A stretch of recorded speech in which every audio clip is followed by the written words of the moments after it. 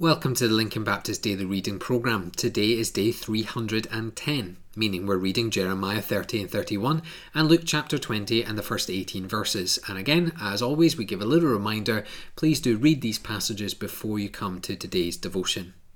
But as we go into Jeremiah today, I'm reminded of the mercy of God.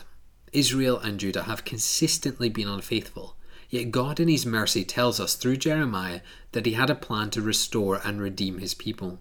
That day would come to pass where the people would not be in exile, rather they would enjoy the blessings of God. In chapter 31 and verse 31 we read of a new covenant with the people. The old will be passed over, the new will be given. God will give his people another chance to serve him and honour him. They don't deserve it, but God will give it all the same. They shouldn't get it, yet God will honour his promises. And is that not what we have in King Jesus? The Lord giving us his grace and mercy.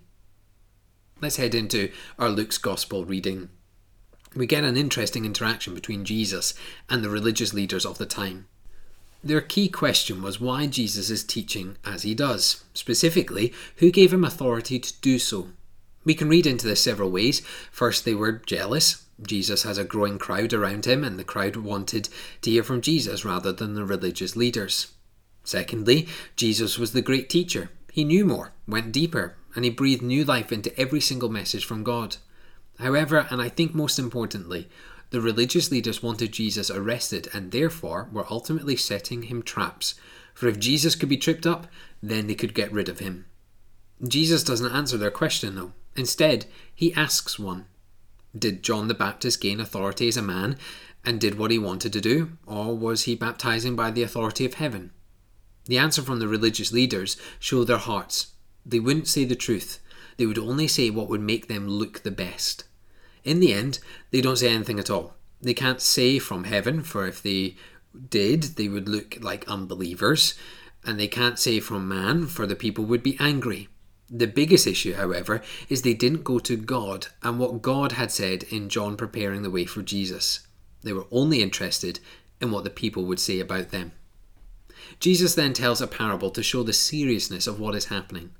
Clearly, the parable is about Jesus, that God has sent a messenger after messenger. The people have ignored them all. He is now sending Jesus, his son, to bring good news. But they will soon kill the Son of God. And it's a sad reality, isn't it? God was sending his son in love, and this people spat on him, mocked him, beat him, and killed him. These are the dreadful actions that sin takes us to. Yet here is the glory of Jesus. The world may have rejected him, but Jesus is the cornerstone, and upon him the glory of the Father shines through.